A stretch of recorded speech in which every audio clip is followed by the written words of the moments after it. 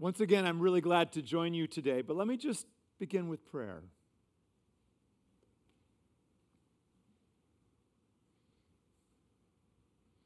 Jesus, we are glad you are here.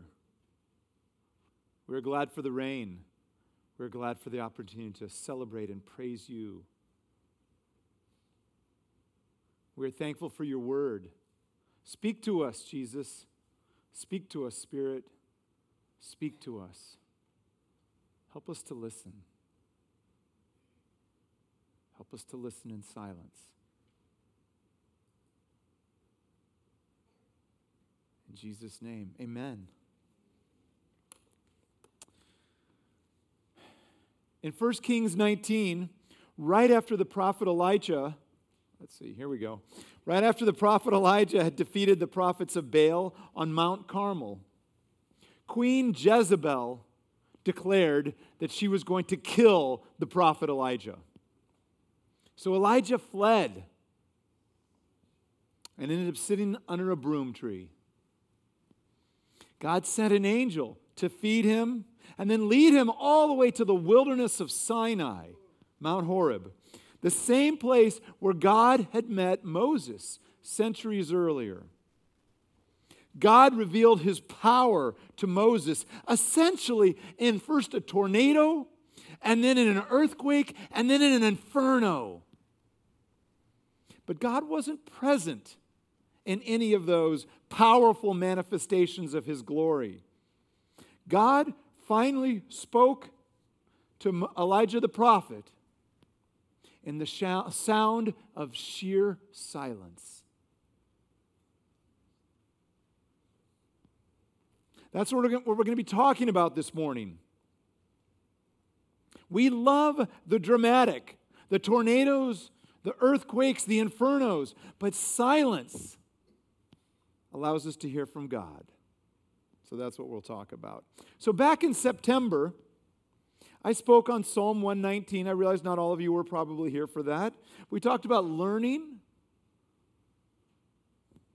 living, and loving God's Word. And the next week, we talked about how to gain wisdom from Proverbs.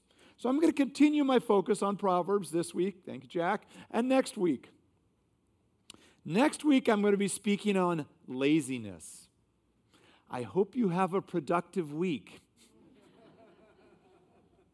Today, we're going to talk about silence from the book of Proverbs. Now, there's part of me that doesn't like this picture. It seems almost cruel. We have a puppy that looks a little bit like this dog. A little bit darker, perhaps. This feels cruel. A little bit. But we're going to come back to that. Now, some say silence is golden and duct tape is silver. It's a little bit silly. I guess you have to be sort of a certain ilk to appreciate this kind of humor. Normally, when I teach from Scripture, I select the passages, maybe somewhere between 5 and 20 verses, and I discuss that in depth. But that's hard to do with the book of Proverbs, because a proverb is often not connected thematically to the ones that come before and after it. So we kind of jump around a little bit. So that's going to be what I'm going to do today. This is what I did last time when I preached on Proverbs. Today I'm going to focus on 6 Proverbs scattered around the book. Jack read some of these for us that all address the issue somehow of silence.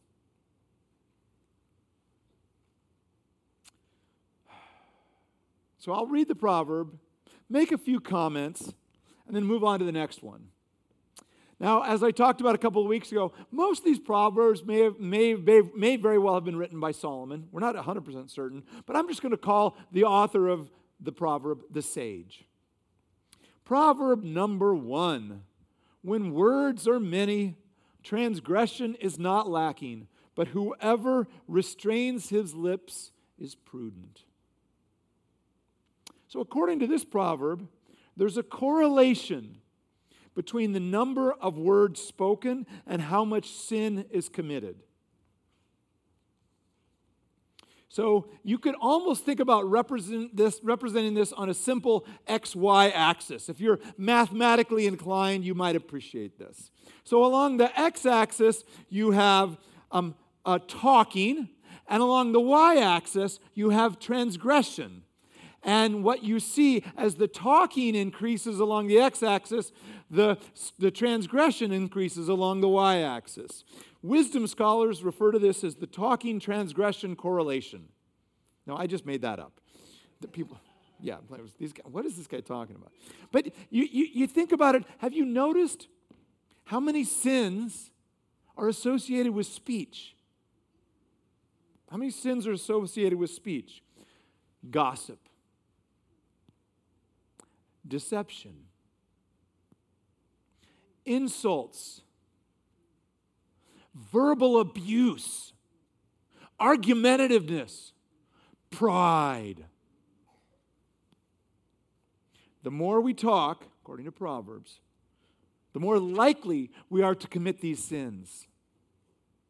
In contrast, the person who restrains his lips is prudent. Now, most of us may not be familiar with the word prudence, but a couple hundred years ago in this country, there were a lot of people walking around with the name Prudence. Now, instead of the word prudent, other translations might say wise here. And that's a good synonym. According to Proverbs, prudent people restrain their lips. What does it mean to restrain their lips? Well, the book of James talks about this. The tongue is described as powerful, but difficult to be tamed.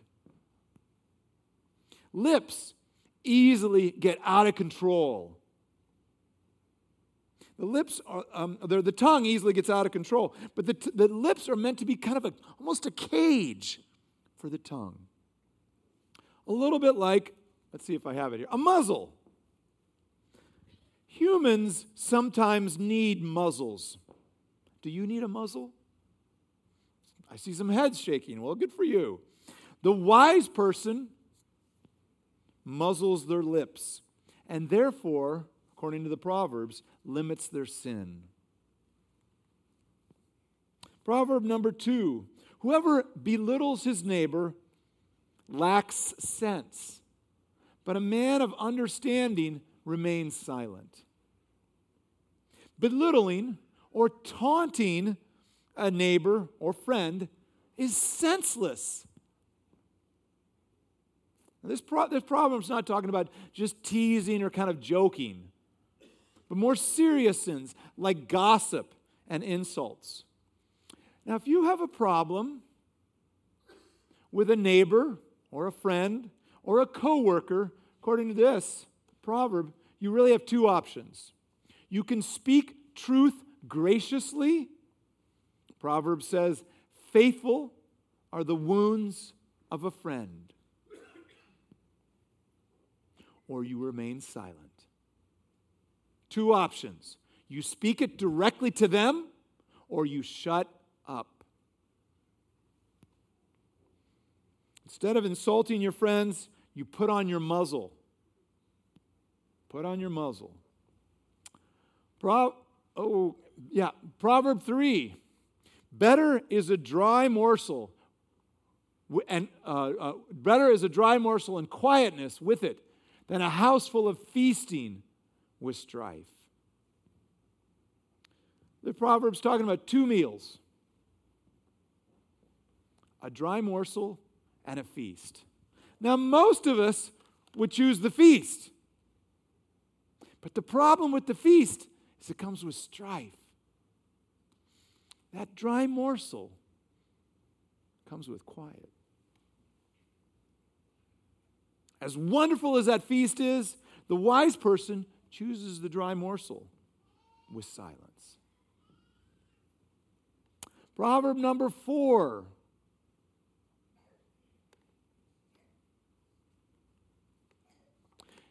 Even a fool who keeps silent is considered wise. When he closes his lips, he's deemed intelligent. Now, some of you might think, that sounds a little bit familiar. Yeah, we talked about this a few weeks ago. But this is a good proverb, fits here, and it certainly bears repeating. So when you're in a situation where you don't have enough knowledge, the wise person keeps his mouth shut. His lips closed, restrained, his mouth muzzled. Why are we supposed to keep silent? Silence helps us listen, helps us learn, and helps us to think about what to say. Perhaps we could wear different muzzles on different days to match our different outfits, right? We could have a sequence of 5 or 6 different muzzles, okay, to match your outfit for the day. Unfortunately, in the world that we live in, we don't value silent people. People who are silent are not valued. We valued people that talk in a lot of situations. I value students in my classes who talk. It's hard for me to value students that are silent. When I was a college student, I was on the student leadership team of the Christian Fellowship, the InterVarsity group I was involved with. And our group, our leadership team, met weekly for several hours. It lasted for the whole year. My first year on this leadership team, I never, ever spoke. Some people felt uncomfortable about that. But for me, I just felt like I've got so much to learn here. I just wanted to listen. But what made it really hard for me was people assumed because I wasn't speaking that I wasn't involved, I wasn't engaged, I wasn't really thinking. They wouldn't have called me a fool, but they assumed that my role as a listener wasn't as important. And that hurt. It hurt that my silence and my listening didn't seem to be valued by the other people on my team. The sage of Proverbs values silence and values listening. If you're in a situation where someone is silent, that does not mean that they're not engaged, they're not learning, and they're not listening. If you're in a context where you're one of the talkers, and you guys know who I'm talking to, you're a talker, ask one of those silent people, hey, what are you thinking? What are you thinking? Perhaps you'll learn something. Proverb number 5. If a wise man has an argument with a fool, the fool only rages and laughs, and there is no quiet. In Proverbs, the wise are normally the good guys. But even a wise person can get sucked into an argument with a fool who will simply rage and laugh. What's the result? It's just a lot of noise. You guys know what I'm talking about. There's probably a person in your life who you get sucked into foolish arguments with. Maybe it's a coworker, maybe it's a child or a parent or a spouse perhaps. Hopefully it's not your spouse. For me, it's a very close family member. And the topic is politics. These arguments have been some of the most volatile debates of my life. I've gotten very, very angry because my goal was to enlighten him. Okay? Each time I thought, he's going to listen to me finally and we'll make progress. Me and this family member have always been quite close. But these arguments have threatened to ruin our friendship.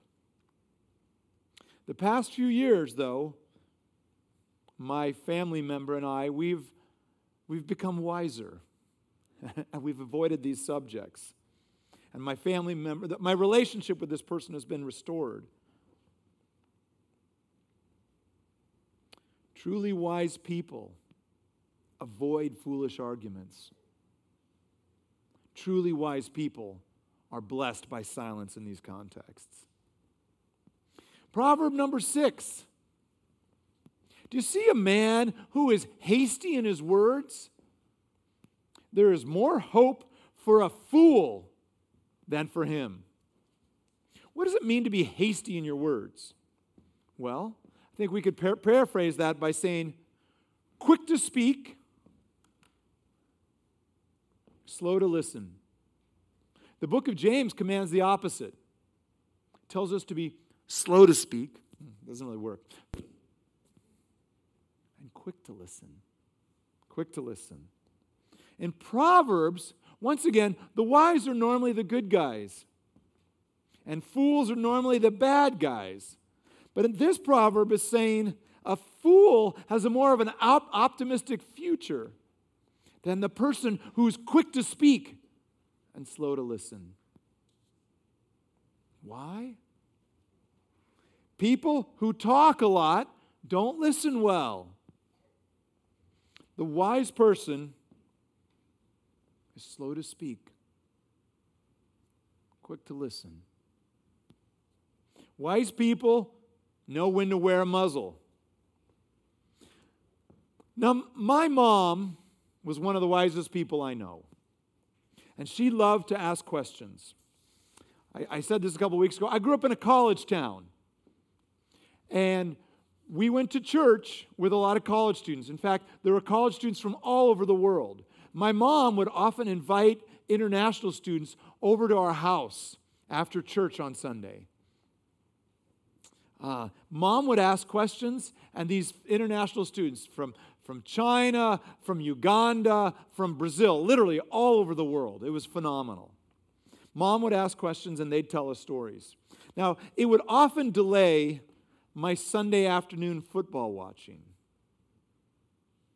But you know what? It was worth it, because I learned about the world, and I learned how to ask questions from my mom. But sometimes, after people would leave, my mom would say, he talked too much. He talked too much. Now, my mom was an amazing, compassionate, caring, loving person. But one thing she couldn't stand was a person who loved to talk and couldn't listen. The book of Proverbs agrees with my mom. Mom was a wise woman. Don't be hasty in our words. Proverbs says, people who love to talk and don't like to listen are fools. Now, at this point in time, some of you guys might be thinking, wait, is all talking bad? That doesn't make sense. No, of course. Talking can bless, talking can encourage, talking can teach. Ironically, I'm talking about not talking, right? Yeah, there's a problem with that. Dave, shouldn't you just shut up? Well, yes, and I will eventually. The 3rd chapter of Ecclesiastes says, there is a time to keep silent and a time to speak. It takes wisdom to know when. Now, the Bible doesn't say that talking is the problem, full stop, but really talking too much, or talking inappropriately, or talking when we should be listening. I could contrast silence with talking a lot, which is also called loquaciousness. Isn't that a great word? Loquacious, talking too much. But I'm going to be a little bit more provocative, and I'm just going to focus on just talking. Okay, so I think you know what I'm saying. I see 3 lessons we learn here. 3 lessons from Proverbs about talking and silence. Lesson number 1, talking is connected to transgression, strife, and arguing. Proverbs 10 says when there are a lot of words, there's a lot of transgression. Proverbs 17 says strife is what's contrasted with silence. And Proverbs 29 says arguing is contrasted with quiet. So all of these things are connected with talking. But silence is connected with prudence, understanding, and wisdom. Now, we now know that prudence and understanding and wisdom are all kind of basically, it's all wisdom. I could have said silence is connected with wisdom, and wisdom. But I wanted to make some parallels here. Talking is connected with transgression strife and arguing. Lesson number 1. Lesson number 2, talking is worse than foolishness. So if you had a choice, according to Proverbs 29, to be a fool or a talker, a wise person would choose to be a fool. Talking is worse than foolishness. But silence is better than feasting. Remember the 2 meals. You have a choice. Dry morsel with quiet, or a big feast with strife. A wise person chooses the dry morsel. Silence is better than feasting. And lesson number 3, talking belittles people we're supposed to love. Friends, family, and even fools. These are all 3 of these groups the Old Testament commands us to love. We're called to love friends. We're called to love family. We're called to even love fools. Talking doesn't have to, but it often belittles the people we're supposed to love. But silence blesses the people we're supposed to love by not engaging in gossip, not engaging in arguments, not engaging in debates with them. Instead, we bless them with our words. We are silent. We wear our muzzles. Now, some of you guys might think, is this just an emphasis we find in the book of Proverbs? Silence. It's actually a theme all over Scripture. We've already seen it. God spoke to Elijah on Sinai in silence. James talks about being quick to listen and slow to speak. But there's other places that it talks about that. The prophet Habakkuk likes silence. He declares, "The Lord is in his holy temple. Let all the earth be silent before him." Whoa. Sometimes the only response to God's holiness is silent, reverent awe.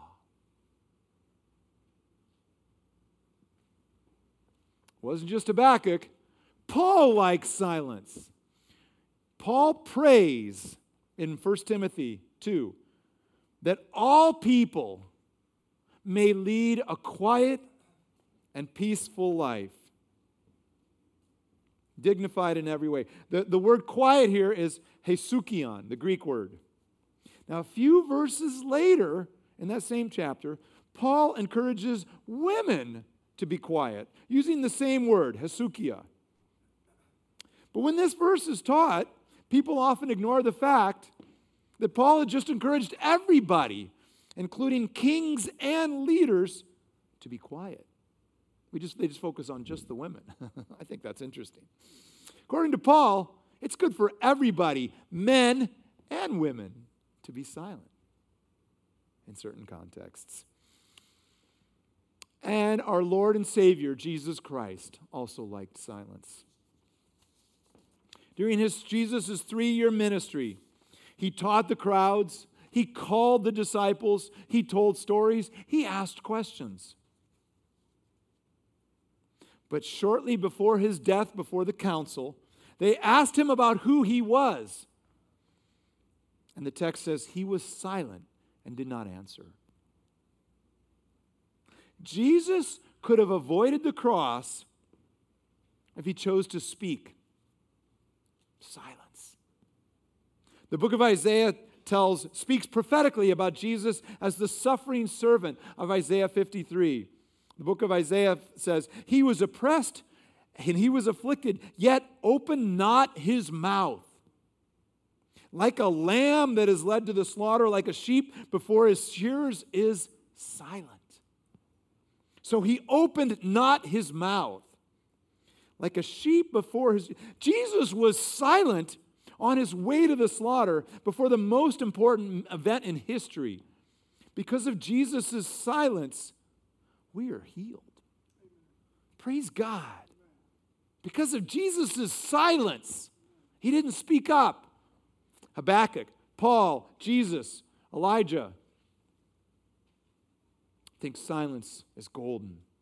Well, why is silence golden? We live in a world of noise.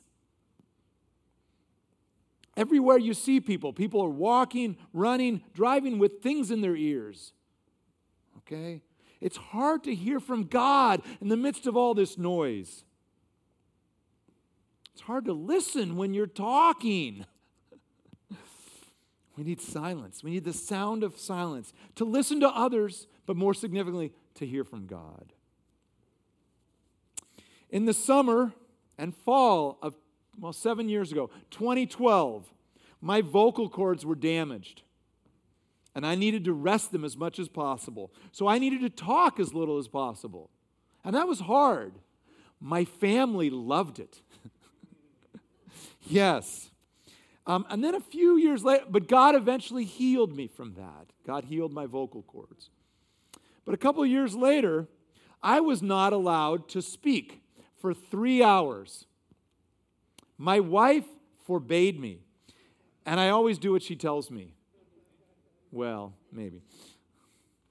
Shannon was teaching Sunday school at our church. Shannon's one of my favorite teachers, Bible teachers, full stop. But we'd been going through a series of lessons on spiritual disciplines. And that week, the focus was on silence. So she gave our entire Sunday school class the challenge to be silent for 3 hours. Our Sunday school class was in the first hour, so this was all the way through lunch. Okay, from basically 10 to 1.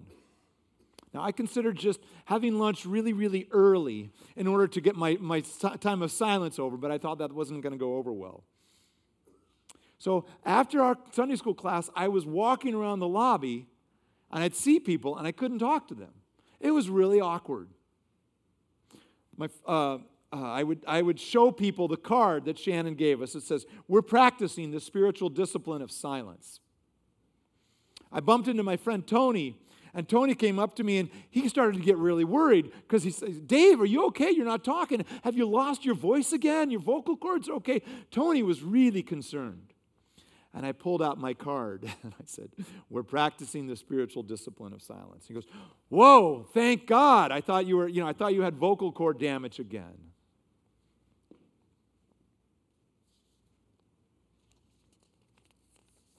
As I walked around that church that day, voluntarily being silent, it made me grateful for God's healing of my voice 2 years earlier, but also for the opportunity to actively listen to my friends, my family, and my God. My wife made me and other people in our class be silent for 3 hours. I'm going to give you an assignment to be silent for 3 minutes. For the next 3 minutes, I'm going to ask you to be silent. Okay? No music, no noise. You can ask God to speak. So I'm just going to give you 3 minutes of silence. Let me say a very short prayer, and then I will close this 3 minutes of silence with a prayer. Okay? Just close your eyes and listen.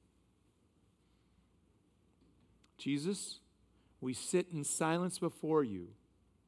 Speak. Your servants are listening.